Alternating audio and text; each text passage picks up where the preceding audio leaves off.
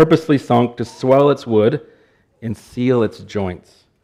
After a week below the surface, it is brought ashore by a community of fishermen, and a celebration unfolds to toast their newly restored vessel. A prized fishing boat is sunk underwater, but it will come up again and be celebrated, restored. It's a journey that includes time at the bottom, but a journey that will end in celebration. This photo, this image, this journey, if we can hold that in our mind or think about it, it helps us enter our passage this morning. We're looking at 1 Samuel chapters 4 through 6. We started last week, and these chapters are called the Ark narrative. And in this narrative, there is the journey of the Ark of God that goes into captivity and comes back out. Before we continue to think about what that is and read our passage, it's good to ask, what is the Ark? What is the Ark? We could talk for a long time about the Ark. It was central to Israel's identity and worship, but it was a chest covered in gold, and it contained the 10 Commandments given to Moses at Mount Sinai. It contained a jar of manna, the heavenly bread that God gave in the wilderness, and the rod of Aaron, the staff of power. These objects testified to the Exodus, God freeing his people, and they testified to the covenant that God entered into with Israel, that you will be my people, and I will be your God. But along with the ark representing this covenant, it also represented God's special dwelling presence with his people. So this is part of God's promise. Now, I don't just give you laws, but I dwell with you. And the ark, especially the top of the ark, which was called the mercy seat or the place of atonement, that was the representation of God's dwelling, the holy God dwelling with his people. It was so special to the worship and to the temple of God. And it's important for us to grasp that the ark represented God's presence. If we don't grasp that, then the rest of our passage will be hard to understand. It might be hard to understand anyway, but it'll be especially hard. It represented God's presence. And last week we saw the start of this journey of the ark. The Israelites bring it from the temple to the field of battle, thinking that if they bring it, it will help them against their enemies. But they are defeated, and the ark is captured. To go back to my opening image, that photo, the ark is sunk. The downward journey continues as the Philistines who captured it take it back to their land, and they put it in the temple of their chief god, Dagon.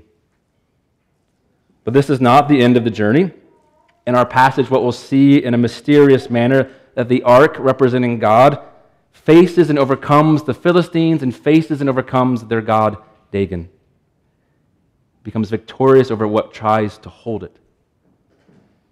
And so it's worth, before we read, though, to note that the Bible is an ancient book. I mentioned this last week, and there are times, passages, when we feel our distance from the text, times when it feels strange.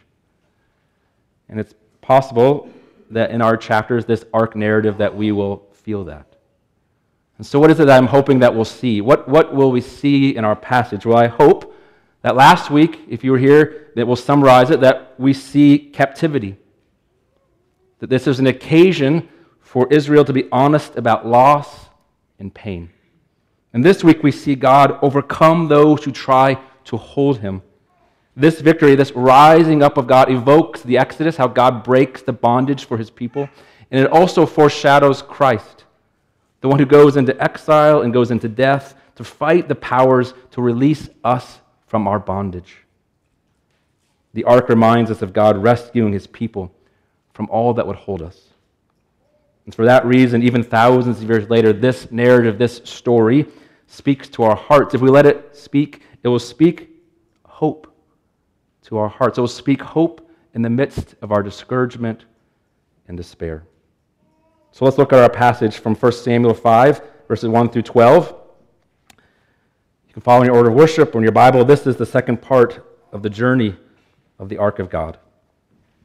When the Philistines captured the Ark of God, they brought it from Ebenezer to Ashdod.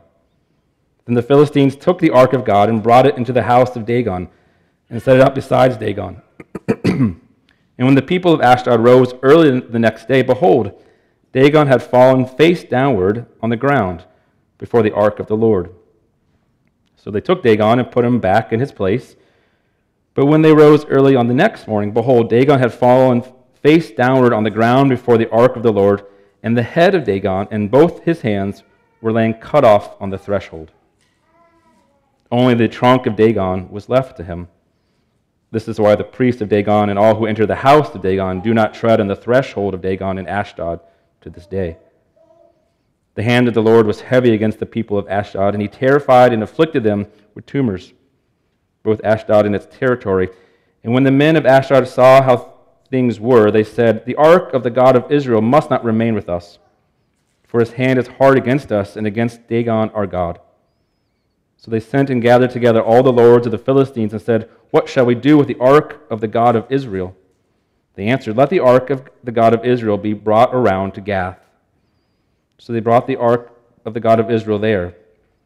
But after they had brought it around, the hand of the Lord was against the city, causing a very great panic, and he afflicted the men of the city, both young and old, so that tumors broke out on them.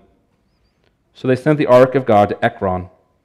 But as soon as the ark of God came to Ekron, the people of Ekron cried out, "They have brought around to us the ark of the God of Israel to kill us and our people."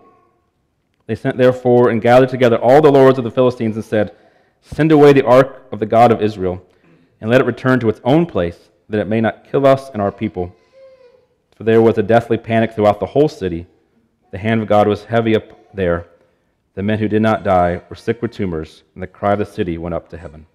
This is God's word, given for our good. Let's pray. Lord, we come as your people who need to hear from you. Lord, there's many voices in our life, voices within and around us, but Lord, we come and confess and acknowledge that what we need is to hear your voice, and that we pray by your word and through your Spirit that you would speak to us this day. In Jesus' name we pray. Amen. Well, this morning, as we make our way through this story, this journey of the ark, I want us to look at three movements. First, we'll see the reminder of the captivity. Then we'll see God's work in the temple. And finally, we can talk about what does this mean? What does it say about who God is? All right, so first, the captivity. The ark narrative turns upward, as you see in our chapter. Pretty quickly, we start hearing positive things happening, at least for the God of Israel, but not before restating what has happened in the opening verse. When the Philistines captured the ark of God, they brought it from Ebenezer to Ashdod. Then they took the ark and brought it to the house of Dagon and set it before Dagon. An army marching. That's where we need to start picturing in our mind. I asked you to picture a boat. Now I'm asking you to picture an army marching, not languishing, not in fatigue, not with drooped shoulders, but with joy. As they get closer and closer to home, their march becomes a parade, becomes a celebration.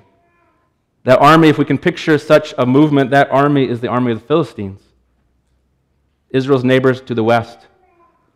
They were known for having superior weapons at that time, and they used those resources to oppress Israel, to be a constant struggle for Israel. Now victorious, the Philistines march to their shrine at Ashdod, but they are in no hurry. They relish each step. This is a celebration for them and for their people. And the opening verse wants us to remember, though, that this is terrible. This has been miserable for the Israelites. We were told last chapter they were defeated in battle. Not just defeated, but 30,000 soldiers were left dead on the field of battle. And the ark of God was captured. Such sorrow and loss is summarized at the end of chapter 4 with saying, the glory of Israel has gone into exile. The glory, the splendor has gone into captivity. Such an announcement not only speaks to Israel's loss, but points to the work of God for his people. So here where we see God connecting and being represented by the ark. Instead of Israel going into exile, the ark did. Instead of Israel going into captivity, the Lord went into captivity, taking on the curse for his people. Israel suffered the humiliation of defeat, and the Lord shares it. And the cries of the people, they say, those who are my enemies have hunted me like a bird. They have flung me alive into a pit and hurled stones on me. Water closed over my head. I said, I am lost. This was the lamentation of the people. And in the ark's journey, we see God identifying with this lament, with his people entering into their defeat, their sinking, their loss. Remember that parade. The ark of God is captured as a trophy.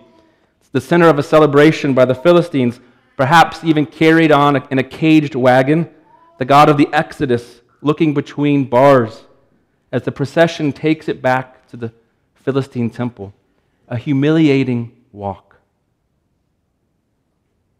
We can imagine the Philistine people on the sidewalks cheering. They point and they celebrate what they have captured. And in that captured ark, if we look closely, if you and I have eyes to see, we see imagery of Jesus. Do you remember his cross? Do you remember his rest and beating and humiliation? Do you remember that he was made to make a long walk, not just to get to the place of his death, but that he could be jeered and mocked, that he could be celebrated as the one who was being crushed by Rome? Like Jesus upon the Roman cross, so the ark of God here is taken as a trophy, an action meant to humiliate and to affirm the powers of the day. Jesus on the cross is a sign of the powers of Rome, and the ark of God captured is a sign for the Philistines. The glory has gone into exile, captivity, humiliated and ashamed. We cannot overstate what is being communicated by this captivity. The victory is political and by military action, but the parade ends with a religious act. You see, the priests of Dagon are there to receive the parade, to receive the glory, and they accept the trophy of the ark, and they place it beside their chief god, Dagon. We don't need to be a student of the ancient Near East to grasp what's happening in that moment. Yahweh, represented by the ark, is the defeated God, placed beside the superior, victorious god, Dagon. Like an honored servant, Yahweh is allowed to stand beside Dagon and his house. And so we see this captivity, we're reminded of it, but then our passage changes, and we see that the journey begins to take a different direction, that something victorious is happening for God and the temple. After the battle, the long march, the parade and the party, the crowd makes its way home. All of them go home, the soldiers, the priests, those celebrating, and night falls. And now comes darkness and quiet. To imagine a place without electric light, the darkness and the stillness for hours and hours. And morning arrives, and the people of Ashdod rise early. And what do they find? Behold, Dagon has fallen face downward on the ground before the ark of the Lord. The text says the people, not the priests, so maybe the celebration was going to continue for a second day, that many people had gathered to see again the thing that they had captured. But what do they find? Dagon, face down, bowing with its nose pressed to the floor. What does this mean? Surely this is an accident, right? We can imagine the murmuring, a shift in the stonework. Something happened in the temple so that they pick up Dagon and they put him back in his place. You can maybe even imagine the priest, perhaps a little bit embarrassed, quickly putting things back the way they're supposed to be. And Dagon stays there throughout the day. And I think I can imagine, at least, as those who are kind of locking up at the end of the night, those who are leaving, check, make sure one more time that he's in where he's supposed to be. No more falling.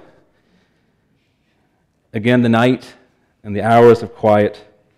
And again, the people will rise early, and behold, Dagon again has fallen face down on the ground before the ark of the Lord. This time it's worse. His head and hands are broken off. Symbolically, the Philistine god has been disarmed, broken. This time on the third day, the Philistines do not try to restore him or not put Dagon back in its spot. But rather they conclude, our passage says, the ark of the God of Israel must not remain here. It must go, for his hand is hard against us and our God. As we think about the move from captivity to this kind of victorious or strong action, I want us to think about what this could mean. What does this strange story mean? And I think it starts by us noticing the language about the night. The night. Do you notice how the verses are both restrained yet powerful? There's much more here than is even said. The passage does not explain, does not tell us the details of the night, but the message is clear. The defeated God, the one set beside, has overcome the victorious Dagon in his own temple. A key part of this powerful victory is that it occurred at night and the hours of quiet and darkness. What do we think about the night and the darkness of our passage? Well, I came across an article recently called Raiders of the Office Park. Raiders of the Office Park. A title like that, you have to stop and at least check out what it's saying, right? Well, the author starts by saying that your office is a den of thieves. Your office is a den of thieves. This author suggested that workplace theft is on the rise. And that in one survey, they asked what things had been stolen, and workers confessed from things, anything from pencils to tape to staplers, light bulbs, coffee, toilet paper, Oreo cookies, Windex, and my favorite, a Christmas tree. The survey also highlighted that different times of the year point out different things being stolen, that tape theft increases during the holidays when gifts need to be wrapped, and theft of notebooks and glue go up at the start of the school year when kids need those back-to-school supplies. Such items sneak out, right? They slip into our bags and make their way out of the office. Why do I tell you that? Well, I tell you that to think about this idea of things quietly going away, hidden in our bags or briefcases, kind of being snuck or hidden out. And I say that as a contrast, because those things happen kind of in cover and quiet, but that's not what the nighttime means in our passage. The night is not a way to refer to hiding or sneaking here. But in the night, we are reminded that that's when humans rest, when you and I lay down. It's when we do not see and we do not know what's happening, but God in His power acts and God works. In the night, apart from human agency, apart from human power, apart from human activities and ideas, God is the one who faces and overcomes that which seeks to hold Him. Such actions affirm that the God who has been exiled, the God who has been captured, is in fact Lord over all. And doing it in the night underscores that it is not dependent upon the Israelites, not dependent upon you or me or anyone else lending aid to God, but that God, apart from human power, has become victorious. Why do you look for the living among the dead? He is not here. He is risen. Why do you look for Yahweh beside Dagon? It is not so. In the morning, the Philistines come expecting to celebrate the defeated Lord of Israel. But He was not there. He was not content being beside another. Such power, such rulers, such enemies cannot hold Him. And we might try to grasp, we might try to name this nighttime work of God. How does the Scripture speak about it? We can think of the Exodus and think about the plagues that arrive, or we can think especially of Passover, the activity of God to free Israel from bondage. But I want us especially to think of Jesus and how He enters the night of death. He enters the night of death, facing the powers, the sting of death, facing the cruel rejection of the world's powers that do not want Him around. Speaking of the night of God acting in the quiet, in the places that we cannot see or know, Hebrews 2 says that Jesus entered the night to destroy the one who has power over death. That is the devil. That Jesus entered the night to deliver all of us who would become slaves through the fear of death. That He would deliver us from lifelong slavery. Jesus entered the stronghold of all that claims us, our sin, our death, our mistreatment. Jesus enters the night, sunk in death, to show Himself greater. Think about it. They had thought they had crushed him. They thought, like that parade, they could taunt him and taunt us, calling us sinners, calling us failures, calling us that we are on our own, that we are alone to carry our shame and our burdens, alone to face our own death. See, that's what it means that the powers were trying to hold Jesus and hold us, that they would be the ones who would get to say who you are and what your life will be. A broken man or woman, a sinner, a failure, alone. And Jesus enters into the night of death through the cross. And in Colossians 2, we're told that he puts those powers to shame. Through the cross, he actually parades them, saying that he is victorious over them, and that he will call you and me brothers and sisters, that we will be called sinners who are forgiven and righteous, that we will be called not those who are by themselves or alone or orphans, but children of God.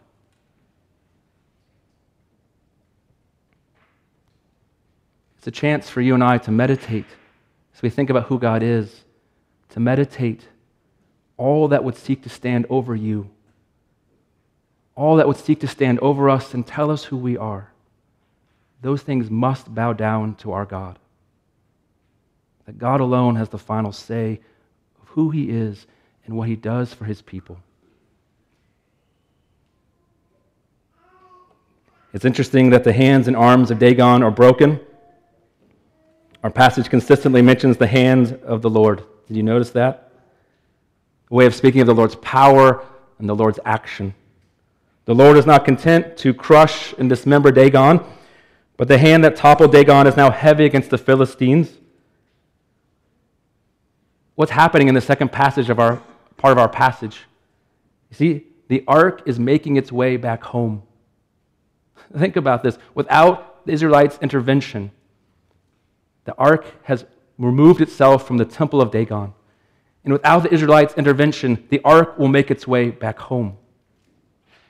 It will complete its journey to the land of promise, to its own temple, not because the Israelite army is strong, but by its own power. Like the plagues in Egypt that moved Pharaoh to release his slaves, so now God sends plagues on the Philistines, such that they want the ark to go away as fast as possible. They've heard about what God did in Egypt, and they are afraid. What are we to do with the ark? Send it away. Send it to Gath. I kind of think that Gath hadn't heard what was going on, so maybe Gath won't really know what's happening. They send it there, but soon they are aware, and they send it to Ekron, but Ekron's like, no, we've heard about this. Don't even let it come in. Send it away. We don't want it. We can't hold it. Send it back to its own land. The exile, the captivity, the humiliation of the Lord turns into a victory parade throughout the land of the Philistines, showing that no one can hold him. No one can hold him. And such a narrative, such a journey, is a witness against despair. It's a witness for hope, a witness that tells us that we are not alone. Who is our God? The ark, the journey, invites us to ask, who is our God? Last week, we thought about the captivity. We remember that God is the God who bears, who in Jesus, God bears our flesh, bears the cross. God bore our sin and our sorrow, bore our bondage. That God takes these things onto himself, that he went into exile. And invites you and I to be honest about our struggles, our fears, our pain. That the Lord enters the night. But that's not the whole story. The full journey displays something different and asks again, who is our God? And our God, the Father of Christ, is the one who enters and breaks the powers of the night. By taking the intense weight of his people's humiliation and bondage on himself, God triumphed over the Philistines, over the powers and rulers of the day, that he might free his people. Who is our God? Our God is the one who carries. He doesn't just bear our burdens, but he carries us. What do we see in our strange story? The Lord does not need you to support or carry him. The Lord does not need his people to overcome the powers. If any carrying will be done, it will be done by God himself. The Lord's victory and his return from exile is utterly independent of his people, and this is good news. This is good news for you and for me today, that God himself faces our enemies and powers. It is good news that this victory and this overcoming, this refusal to let the powers define us or God, is not based in us. Let us meditate and let us receive that good news, and let us rest that all those things that would seek to name us or tell us who we are must bow down to our God, the one who calls us as his people and says that we can call him Father. In Jeremiah, idols, false gods, false hopes, we could think of many of them, whether they're actual things like Dagon or other things like money and reputation, having a certain type of family or a certain type of image or a certain type of home. In Jeremiah, we're told that idols, false gods, false hopes are burdens, that they must be carried. We must carry them and we must stand them up. But in contrast, the Lord, the maker of heaven and earth, he need not be carried. Listen to me, O house of Jacob, all the remnant of Israel, God says, who has borne me from before your birth, who's carried you from the womb, even to your old age. I am he, says the Lord. And to your gray hairs I will carry you. To your gray hairs I will carry you. I have made and I will bear and I will carry and I will save, says the Lord. Who is our God? He is the one who bears our flesh and our sorrows, but he is the one who carries, who saves, who makes us. Let us rejoice and let us rest in this God, and let us meditate today in the face of our despair and our worries that God is the one who enters the night and who overcomes. Amen. Let's pray. Lord, I thank you for who you are, that you are good, and that, Lord, that you are a God, even in your holiness, that draws near. Thank you for going into the exile and captivity, into the night on our behalf, and thank you for rising up as the one who is above all things. We give you thanks. In Jesus' name we pray. Amen.